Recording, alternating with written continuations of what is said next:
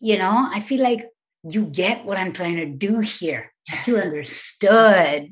You I get me. feel welcomed. I feel embraced. And we're essentially, as an artist, you're just trying to either convey a message or you're trying to convey an emotion, trying to share something. Welcome to Improv Interviews with Margot Escott, a psychotherapist in Naples, Florida, who is using her 35 years of experience to develop improvisation programs benefiting and improving the lives of those with emotional and physical challenges. Improv Interviews brings together the world's leading improvisational theatre masters, founders, and innovators who are using improvisation therapeutically in unique and surprising ways. With great guests that include legends like Ed Asner and Aretha Sills, you're sure to learn something new about improvisation. This is Improv Interviews with your host, Margot Escott. Welcome, everybody. And today's guest is a beautiful, lively woman in San Francisco, and it's Mithra Vankipuram. Hello. Hi. Hey. And I met you via one of Jay Suko's 10 Minutes with a Friend. And I thought, oh, this is somebody I'd like to talk to as well. So how's the weather there today? The weather is exceptionally sunny and it's very bright, which is why I moved the computer to where the lighting was a bit more even. But looking at the light right now, I'm getting a sense of sharpness, heat, and it's almost looking like it's going to attack me. So I think until I've had like a gallon of water, I'm going to stay indoors. That's beautiful. You were saying things like, I was thinking clarity and awareness, but then you said it was going to attack you. So yeah. Well, I'm in Florida, and it's an incredibly gloomy day today. But I was just with my group. I teach people with Parkinson's, and we did 5 things that make us happy that it's a gloomy day. We can stay in, we can binge TV, we can eat snacks all day. I'm going to borrow that list.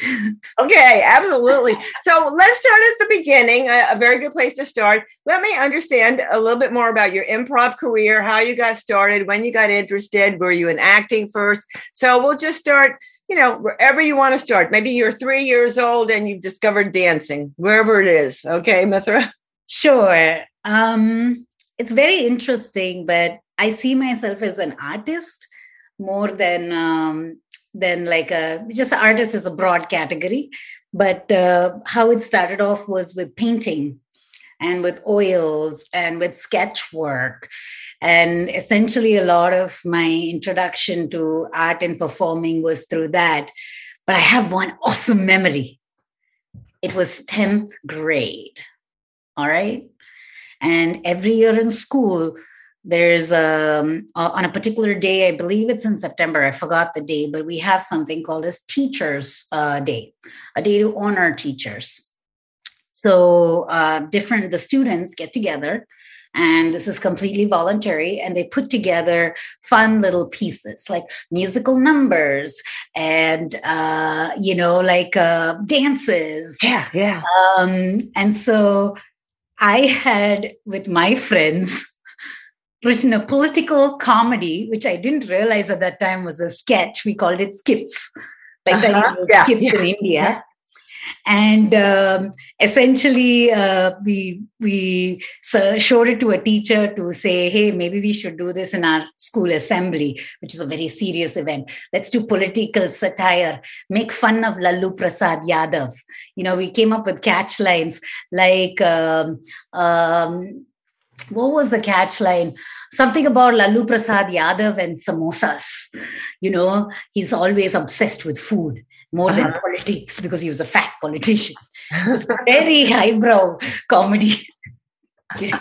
So the teacher saw it and she was like, go perform it on stage. And I still remember it was as if I was Amitabh Bachchan from Kaun Banega Crorepati, which is the Indian equivalent of Who Wants to Be a Millionaire.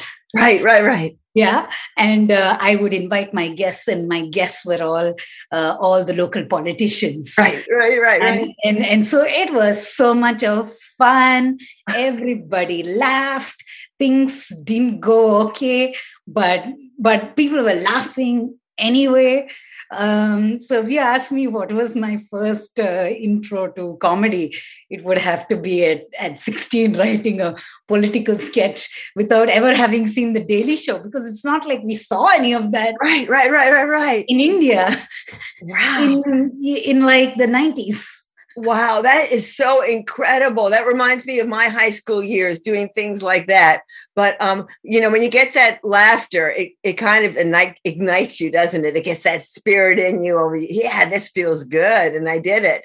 So wonderful. For me, it's kind of, it had a very different feeling when people kind of laugh. When audience laugh, I feel like you get what I'm trying to do here. Yes. I feel understood. You get me. I feel welcomed. I feel embraced. And it's like, we're essentially, as an artist, you're just trying to either convey a message, or you're trying to convey an emotion, trying to share something with the audience. So with a skit where I wrote it to make you laugh, If you don't laugh, that means you didn't get what I wrote. Right. Well, and there's, people that study sketch writing for years, but I think teenagers can come up with really great stuff, really. And without that worry and that fear, they're just writing it and laughing themselves. So isn't that beautiful? So then did you, you were a painter first? Had you started painting as a younger child or in high school, or? I just started sketching a little bit, just copying some images. And then my father was the one who noticed that I was copying images really well. Wow. So he said, how about this image? And he would just give me harder images to copy. And I just kept copying and learning that way. But it took me years, to discover my own style. And I felt like with improv too, I had a very similar journey, which was, in 2000, I believe it was 2013, that I signed up for my first improv class, so started going to jams and stuff like that. And where was that? That was in Mountain View. I joined a local community group in the Mountain View Community Center that was led by a gentleman called Tom, and just just because he liked it. And it was just a bunch of us meeting up at a community center and just playing some little games and a little bit of intro to long form improv. It wasn't until a year after that I was like, okay, we can probably take some classes in improv. And when I chose to do that, I chose N Games at San Francisco and went through all of the levels in N Games, and amazing little, not little, big company in San Francisco, and they have like 2 stages now, and they're still hanging in there, which I'm super grateful for. I'm sorry, I missed the name of the theater. What was the theater? N Games Improv. Okay. And the theater, their primary location is in Stageworks. Okay. So when did you move to the US? I missed that part of it. Oh, I moved to the US in 2006. You didn't miss it, Margot. You didn't tell me. There was no mistake there. and what brought you to this country? School. The same old boring thing, which is, computer science, higher education, the pursuit of the dollars. And the pursuit of the dollars. I love it. And then let's be honest, like, it's not like, I'm right now trying to find my calling, right? It's not like I was thinking back then, big calling. I was like, it's just what people do. You leave college, get an undergraduate, go to the United States, do your master's, and hopefully find a job there. And so where did you get your master's in? I got my master's in computer science. And then I stayed on in Arizona State University, go Sun Devils. Okay. For my PhD. Yeah, I have a PhD in biomedical informatics. Wow. And have you used it much? Do you work in that field? I worked at the HP on a number of for Hewlett Packard for a number of different projects, and right now I'm working for UCSF, University of California, San Francisco, on healthcare innovation. So I'm working on a research fellowship, to help patients with multiple sclerosis. The problem I'm essentially working on is how might we enable patients who are tracking, their lifestyle modification and information about sleep at home to manage their chronic illnesses? How do we actually get this data into the clinic during their visit so that the doctor can make sense of it in a very short time? So are you teaching them improv? Teaching an improv, no, because I'm not quite... My journey in improv is a little bit topsy-turvy. Oh, good. I love topsy-turvy. It's not all traditional. I went through the levels, and then there was a lot of pressure to join some teams. I did all of that, and it wasn't quite clicking for me. Then I found musical improv. Yes. And it was wonderful. And it was amazing. And it had this hive mind, because musical improv doesn't work without hive mind. And I did that for about a year. And then I again. And were you singing? Were you singing in San Francisco, or were you still in Arizona? San Francisco? Where were you Francisco. All of my improv journey was in San Francisco. So I came to the United States in 2006. I studied in Arizona until 2012. At the maximum, my hobby was rock climbing, but I didn't get much time to do much else. Then I moved out to California for a job with Hewlett Packard as a research scientist in 2012. And I started doing improv in 2013. Wow. And so the team thing wasn't for you. You weren't exactly like big. No, it wasn't that. I just hadn't discovered my place in improv. Right. It was musical improv got me there, because the thing what I like about musical improv is you're not just saying fun stuff, right? You're emoting. Right. Your body. Yes. There's shapes. There's so much. So what musical improv did was it introduced me to the joy of activating not just my brains, but also my whole body and my whole ecosystem. Yes. In the act of improvisation. But then when that happened, I just wanted to do that more. Yeah. And that's were you studying with a specific company, or who were you doing classes with at that time? So at this time, I had graduated all of Endgame's improv classes. Uh-huh. And the musical improv scene was very new in San Francisco. So literally we had, I believe, Susanna, and I'm missing her last name, who was a local San Francisco improviser who had moved to New York. She came down and she taught a workshop for a bunch of us, over a weekend on musical improv. Yeah. And a bunch of us who did the workshop loved it so much. We were like, okay, can we find anybody here that can locally coach us? And we did. And, she kind of, we just had a local coach. They just ran us through exercises. And her name, amazing Angela Perez, amazing lady. She's right now in Chicago. And she kind of really did like a coaching / direction of our team, and we became Flash Mob Musical out of that. Wow, yeah. Yeah, and it's just a wonderful group of people, Dustin and Olivia and Deborah, so many wonderful people. And so that's how that got started. And then once Flash Mob Musical became a thing, we had a once in 2 weeks show on Fridays at 7:00, which is a great slot for musical improv, just before the Friday night lineup. And, where that kind of evolved was I got a sense that I needed to evolve in a slightly different way. which is why I kind of broke. I started doing mask work. There was another teacher who came called Dominique Salerno, and she was a local San Francisco person, had moved to New York. So when she came down, she did, more of the acting, bringing in acting practices to improvisers. So that opened me up physically and emotionally a little bit more.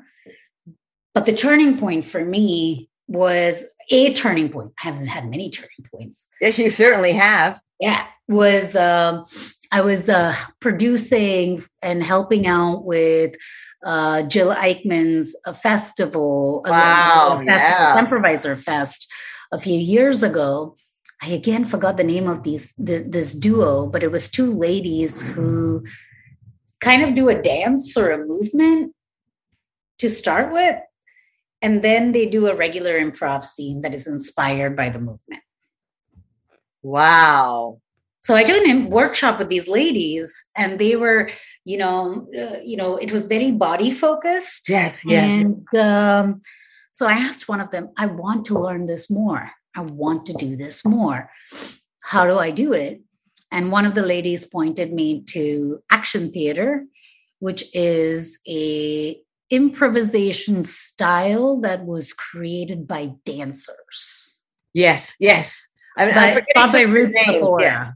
Ruth Sephora teaches it. So the next year, I went out to Santa Fe for a week to basically practice with Ruth. And she has a little hut. It's a yurt.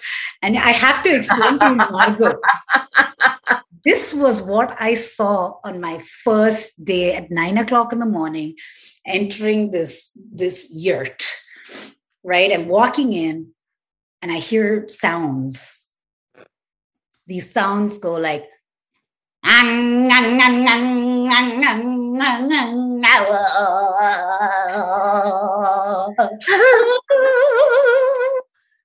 I'm walking into this. Okay. And there are people sprawled on the floor, just like, warming up their body, any which way, And I'm walking into this, looking around. Thinking in my head, what have I gotten myself into?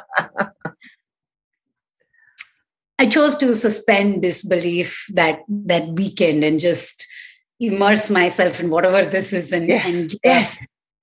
And what essentially happened was just in that 1 week, doing the work with Ruth, one of the biggest things she teaches is awareness of every small muscle, becoming aware of what's going on with your face, especially the eyes. Because that's where the improvisation lives, is even when you're in pause, if the eyes are active, the improv is still alive. But if the eyes are dead, there's nobody here, right? So she made me very aware of the eyes. And what she kept giving me the note is, you're performing, bring them inwards. It's too outwards. And what I realized was that week was that I was performing to the audience. Right. Look at this. Do you like it? Do you like it? Do you like it? Do you like me? Oh, I want you to like me. So that was a lot of what was going on. And what she was encouraging was, you don't want to ignore the audience. They're part of the environment that shapes, the elements you have to work with the improv, but you're not performing for them, right? My job when I'm in the act of improv is just to be in the flow of improv, just being receptive to information around, but really just like opening up my body and mind to possibilities, to all possibilities. Yes. Brilliant. I did a lot of dance in my early days, and I was going to be a dance therapist originally. So, this is intriguing me. I love this. And I love the way people can't see it on the podcast. I might have to put this on video. The way you're moving and dancing as we're speaking, it's so beautiful. And movement is life. That is, I'm loving this story. I want to go to New Mexico and go into a yurt. Yeah, she's actually poor Ruth, she's so desperate to have people over. Nobody wants to fly because we're all in the pandemic. Right. But, she even does like a long month long in Estonia. I'll never get the time to do that. But and plus when you see an 84-year-old still like. Yes. Okay, I did not say that. Please edit that out. Ruth is a young one. I have no idea. Sorry, Ruth. No worries. But anyway, the more important thing was that was one concept that blew my mind. Yes. The other concept that blew my mind was, and this was different from what we get trained in comedic improv, is she's like, don't label things. When you label things, it limits the possibilities of what it can be. Mm-hmm. Mm-hmm. And in comedic improv, we're like, you look happy, you look sad. There's a lot of push to label things to keep the laughter going. Mm-hmm. This was a very opposite way where you're like, the laughter was going to take care of itself. Have you ever done that exercise where you go around the room and you look at things, but you give them a different name? I did that in a clowning. In a clowning, huh? Yeah, it's a clowning class. I actually forgot about all of the extra training I did, including clowning. I think there's another lady locally here who teaches clowning. Main thing about clowning is observe. Let it affect you. And you respond. And the response can be anything. It can be a label, but it can also be looking at the sun and saying, you're attacking me. Right. Beautiful. Oh, that's beautiful. Yeah. So we're kind of going back and forth. And you've been doing improv, but you've been doing your own path of improv with the movement and the music, although music is my favorite kind of improv. I love music improv. And when we do scenes in the group I'm in, when they were getting ready to close the scene, I always burst into song. I just love it so much. So it's just the most freeing thing. What I loved most about musical improv is that it honors the emotions, right? When we can't contain our emotions anymore when we speak, and even when words are not enough, we sing. So I want to ask you about when you were a little girl, did you learn a lot of traditional dance growing up? Oh my God. Yes. They were disastrous experiences. What happened? In India, we have Bharatnatyam is our classical dance form. And every child is enrolled into a Bharatnatyam class when they are roughly about 7 to expose them. And I think I enjoyed it so much. I was asleep while I was dancing. No. I don't even know how I managed that. That's so cool. I love it. Sleeping and dancing at the same time. But yeah, I think but to be quite honest, I don't think it's because I didn't like dancing. It's because, I think enrolling, there was too much structure imposed very early. Bharatnatyam is not like free-form dance or movement. It's like a language. There are specific face positions. Right. Okay. They're called like 9 emotions. There are specific hand movements, and you hold you hold your hand in a certain shape. So it was almost like learning a language, but with your body, but there was a specific vocabulary to it. So a lot of the dance teacher would actually come with a notebook and she'd be drawing out the shapes of the body and literally teaching it like a language. So it wasn't like I was dancing. Right. It wasn't free dancing. It wasn't improv dancing. It was. No, it was very structured. And I think like to expose a 7-year-old to that much of structure so early, the outcomes would not have been good. So I had the balls to, in a year, years' time when I was falling asleep through the classes, just go to my parents and say, can I just go play tennis now? So they just said, fine, go to tennis classes. So outside of studying, what do you like to do for fun? What's fun for you? I mean, improv is fun and all that, but outside of the improv. Outside of the improv, so for me, I've just been writing poetry recently, getting back to that. And, you know, I've been gardening. So that was one of my big accomplishments. Wow. Are you in the city? You have a garden? Oh, that's your garden. Yes. Indoor, I'm for those in the podcast, my garden, I just pointed the camera to a shelf above a fireplace with clearly thriving, you know. Yes, it's beautiful. And is that one of your paintings above the fireplace too? No, that's a copy of a Banksy. Oh, what? A Banksy. Banksy is a famous artist who just nobody knows what they look like, and the artist just graffiti is they are a graffiti artist. Oh, okay, yeah. And so that's a copy of one of their works, and it shows a man throwing a bouquet of flowers instead of a grenade. Yeah.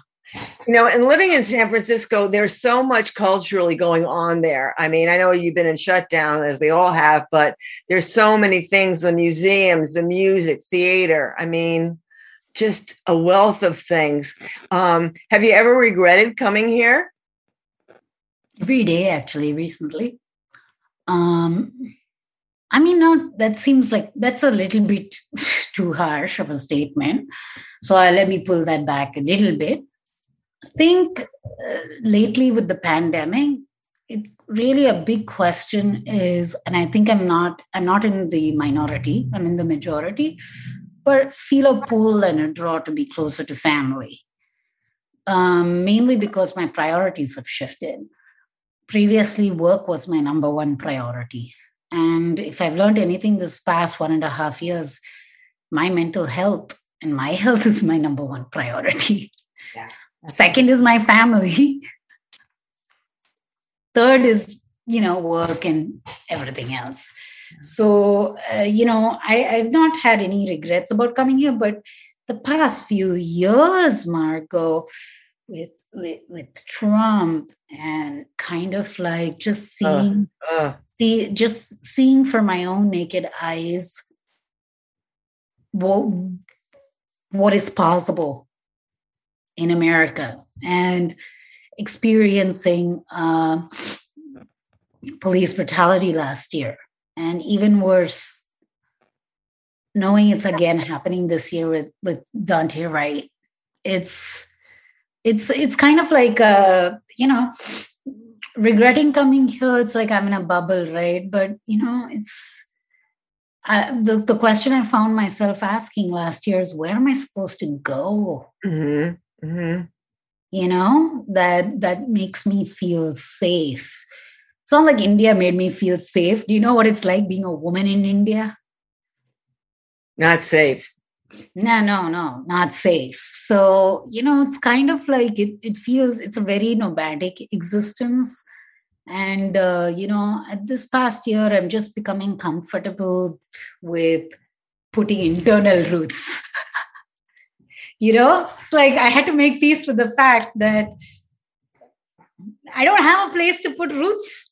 Right. And that's okay, because let's reinvest internally and just recognize that this is enough. I am enough. You are enough. That sounds like Jimmy Carrane out of Chicago. You are enough.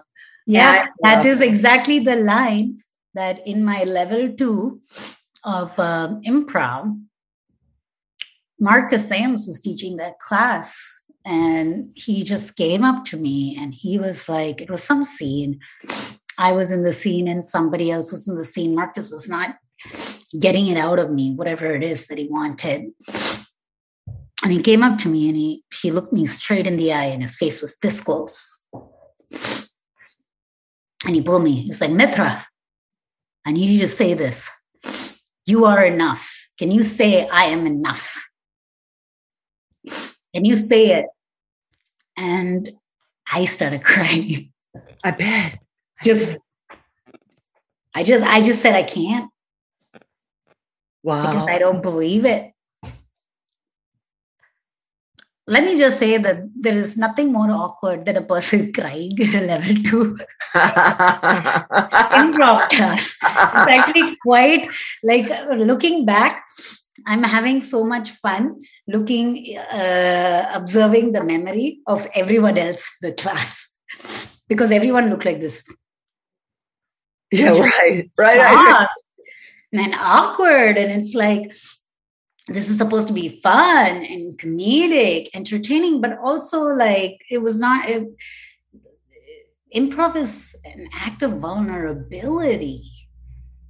And Marcus was trying to like expose that, right? We need to be okay with being so authentic that, just so empty, like a vessel, believing that you have everything you need. You don't need to be more than yourself. Your partners don't have to be more than themselves. Everyone is good. You need to honestly believe that to do good improv.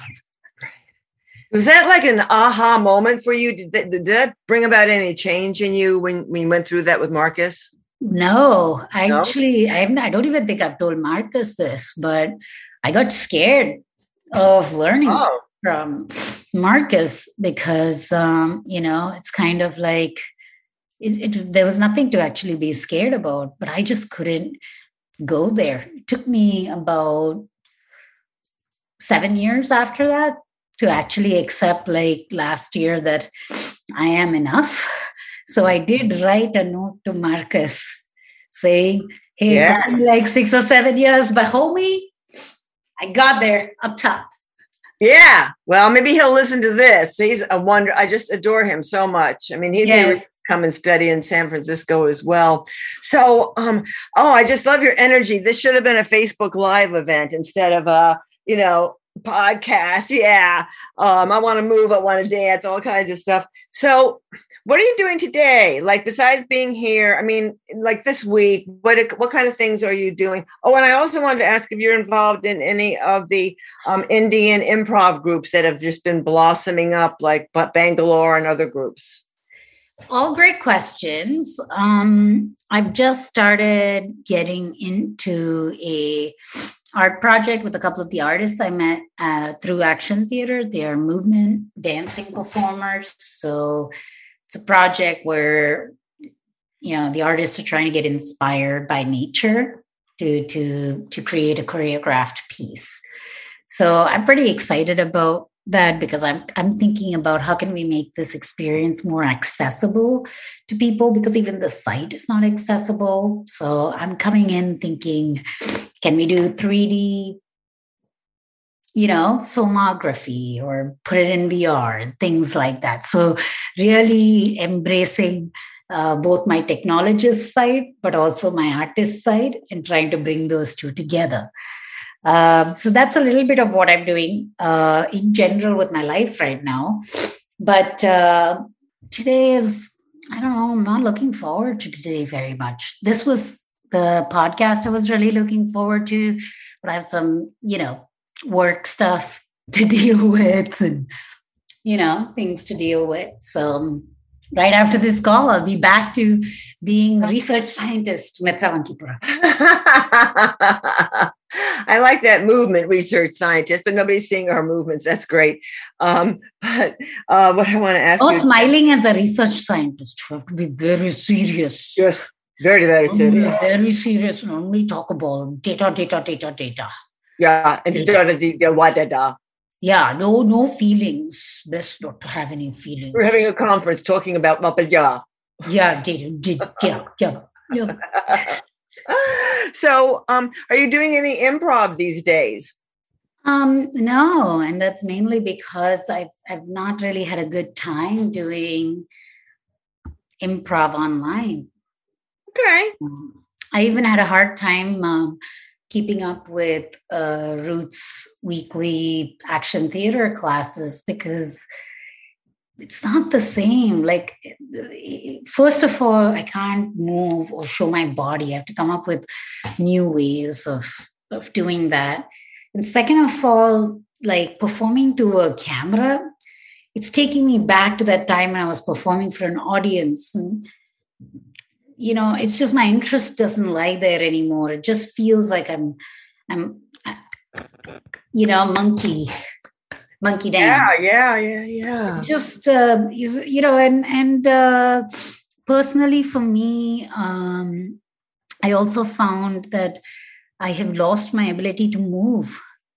As I work with these artists, I've completely forgotten how to use my lower half of the body.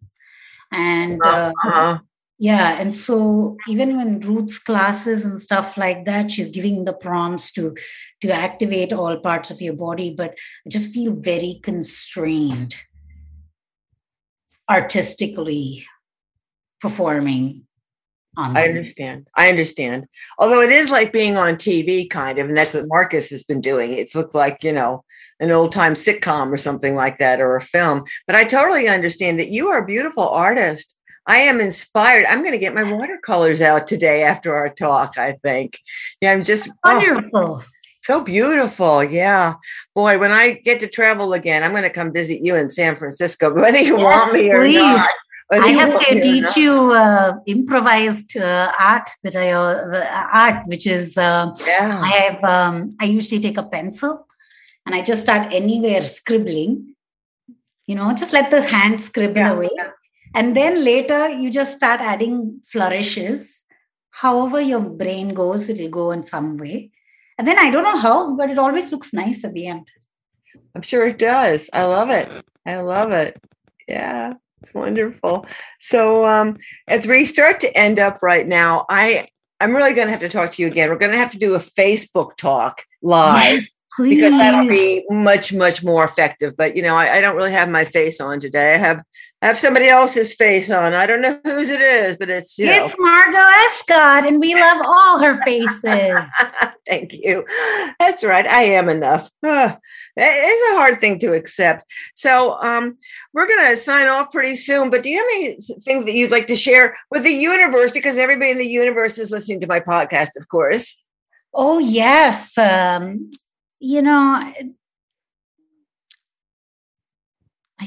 The only thing, let me just 1 second, sink in, feel it in my heart, listen to the message of the universe. Be well.